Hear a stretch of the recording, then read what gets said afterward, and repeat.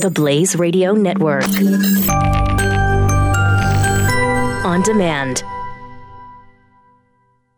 2017 is going to be a volatile economic year. We may see politicians throughout the world attempting to control central bank policies. Several renowned financial analysts have warned that political interference in central bank policies may mean our economic misses of inflation and growth targets. Gold is an international currency that can't be issued or controlled by governments. If you don't have the only hard currency that has outlasted every politician and every failed idea of governments for centuries, you need to speak to Goldline right now and learn how easy it is to add gold to your portfolio or IRA. Now is the time to diversify your financial portfolio by adding gold. Call 1-800-913-GOLD. Buying real gold is easy and fast at Goldline. And you're going to be happy that you finally made the call. 1-800-913-4653. Goldline also offers price protection against short-term market fluctuations on qualifying purchases. So buy with confidence. Read Goldline's important risk information and find out if buying gold is right for you. Call Goldline 1-800-913-4653.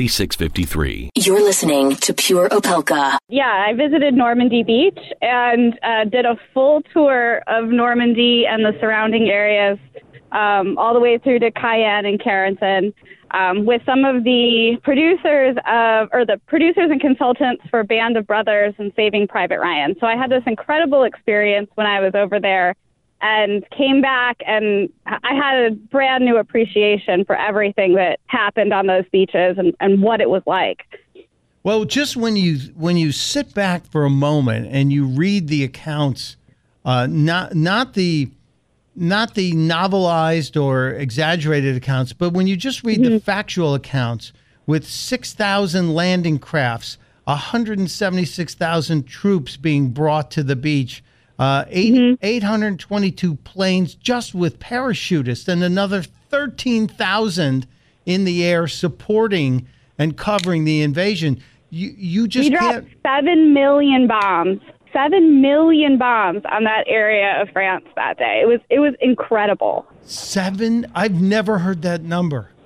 I just got a chill. Just think about that. If you guys are listening, you remember, what was it, 2 months ago? President Trump ordered 60 cruise missiles to be launched. We dropped 7 million bombs that day. That's stunning. Wow.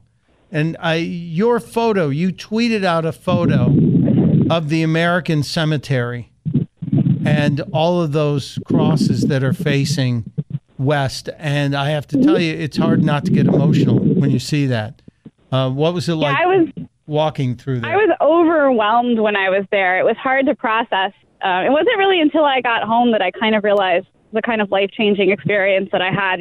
When you walk into the Normandy Cemetery, which is only one of several cemeteries, it has approximately 3,400 or so people buried in Normandy, and the crosses are just row upon row upon row. But they overlook Omaha Beach, or the edge of Omaha Beach. So there's forever this beautiful cold breeze that comes off of Omaha Beach, and it's such a beautiful, peaceful place, but it's hard to separate that from the knowledge that these 4,000 men and women died protecting essentially freedom in Europe. They landed on these beaches and they marched all the way to Berlin over the course of the next several months.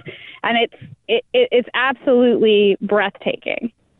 Particularly when you see the trees. So if you see the picture that I tweeted out, none of the trees have tops on them. And that is to represent the fact that all of those who died were cut down in the prime of life.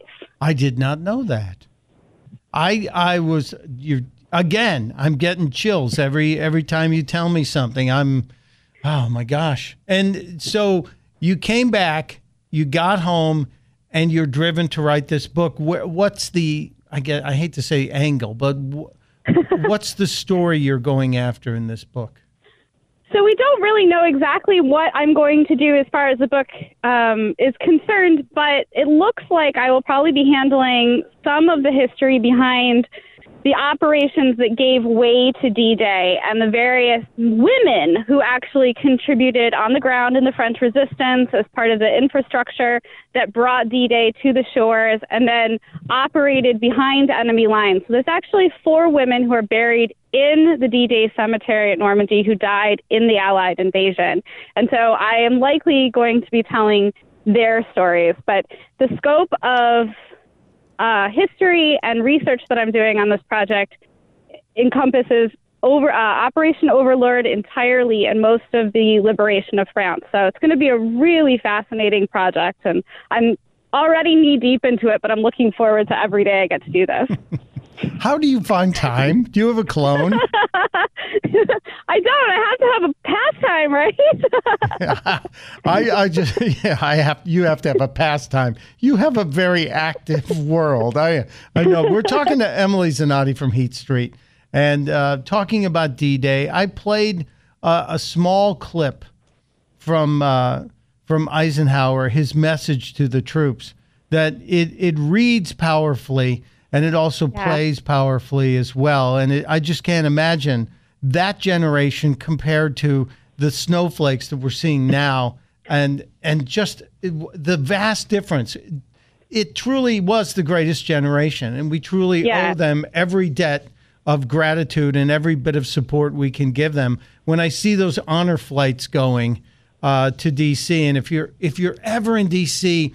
and you go down and see the World War II vets showing up from the honor flights, you have to go over and thank them. We did it when the government was closed, and I'm using air quotes, when the government was closed. Mm-hmm. And it's a remarkable experience because they don't really see it as the greatest generation. They see it as that was their duty to this nation. So that's and in fact, I've done some of these interviews so far for this, and a lot of them will tell me that that's just what they were told to do.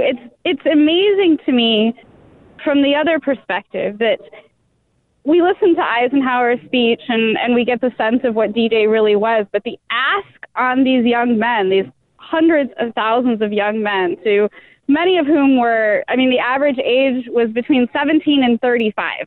And most of the people in the infantry had no battle experience. This was the first time they were going to see war.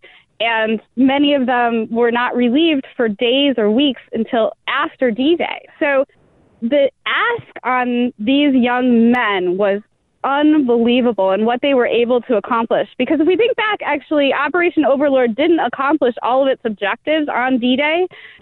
They fell short of a couple of goals. They didn't take some of the French cities they thought that they would. But it's an incredible achievement, from paratroopers dropping at midnight to these French towns being liberated one by one.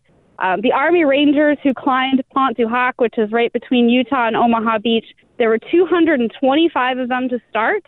By the end of the day, there were 90 of them, and 80 were wounded. Oh, my God. The actual human cost and the human courage and bravery that occurred that day it's incredible. I can't even imagine. So my family was actually liberated by American soldiers in World War II. We were trapped in the train tunnels underneath San Marino in Italy, and the Americans came through after Monte Cassino and liberated us. But my husband's family has several D-Day veterans. In fact, his great uncle was shelling the beach on D-Day. His grandfather came ashore in D+6, so about a week after D-Day, and then marched all the way to Buchenwald, the concentration camp. So sure. We do have quite a few veterans, and that's pretty exciting because they're actually all still alive and able to tell me all their stories. Are you worried about your mom or dad living alone in their house? Hi, I'm Joan London. Listen, I know how difficult it is to find senior care for someone you love. That's why I recommend a free service called A Place for Mom. They are the nation's largest senior living referral service. Call A Place for Mom today. To receive free information on senior living communities in your area, call A Place for Mom at 1-800-803-6951. The Blaze Radio Network. On demand.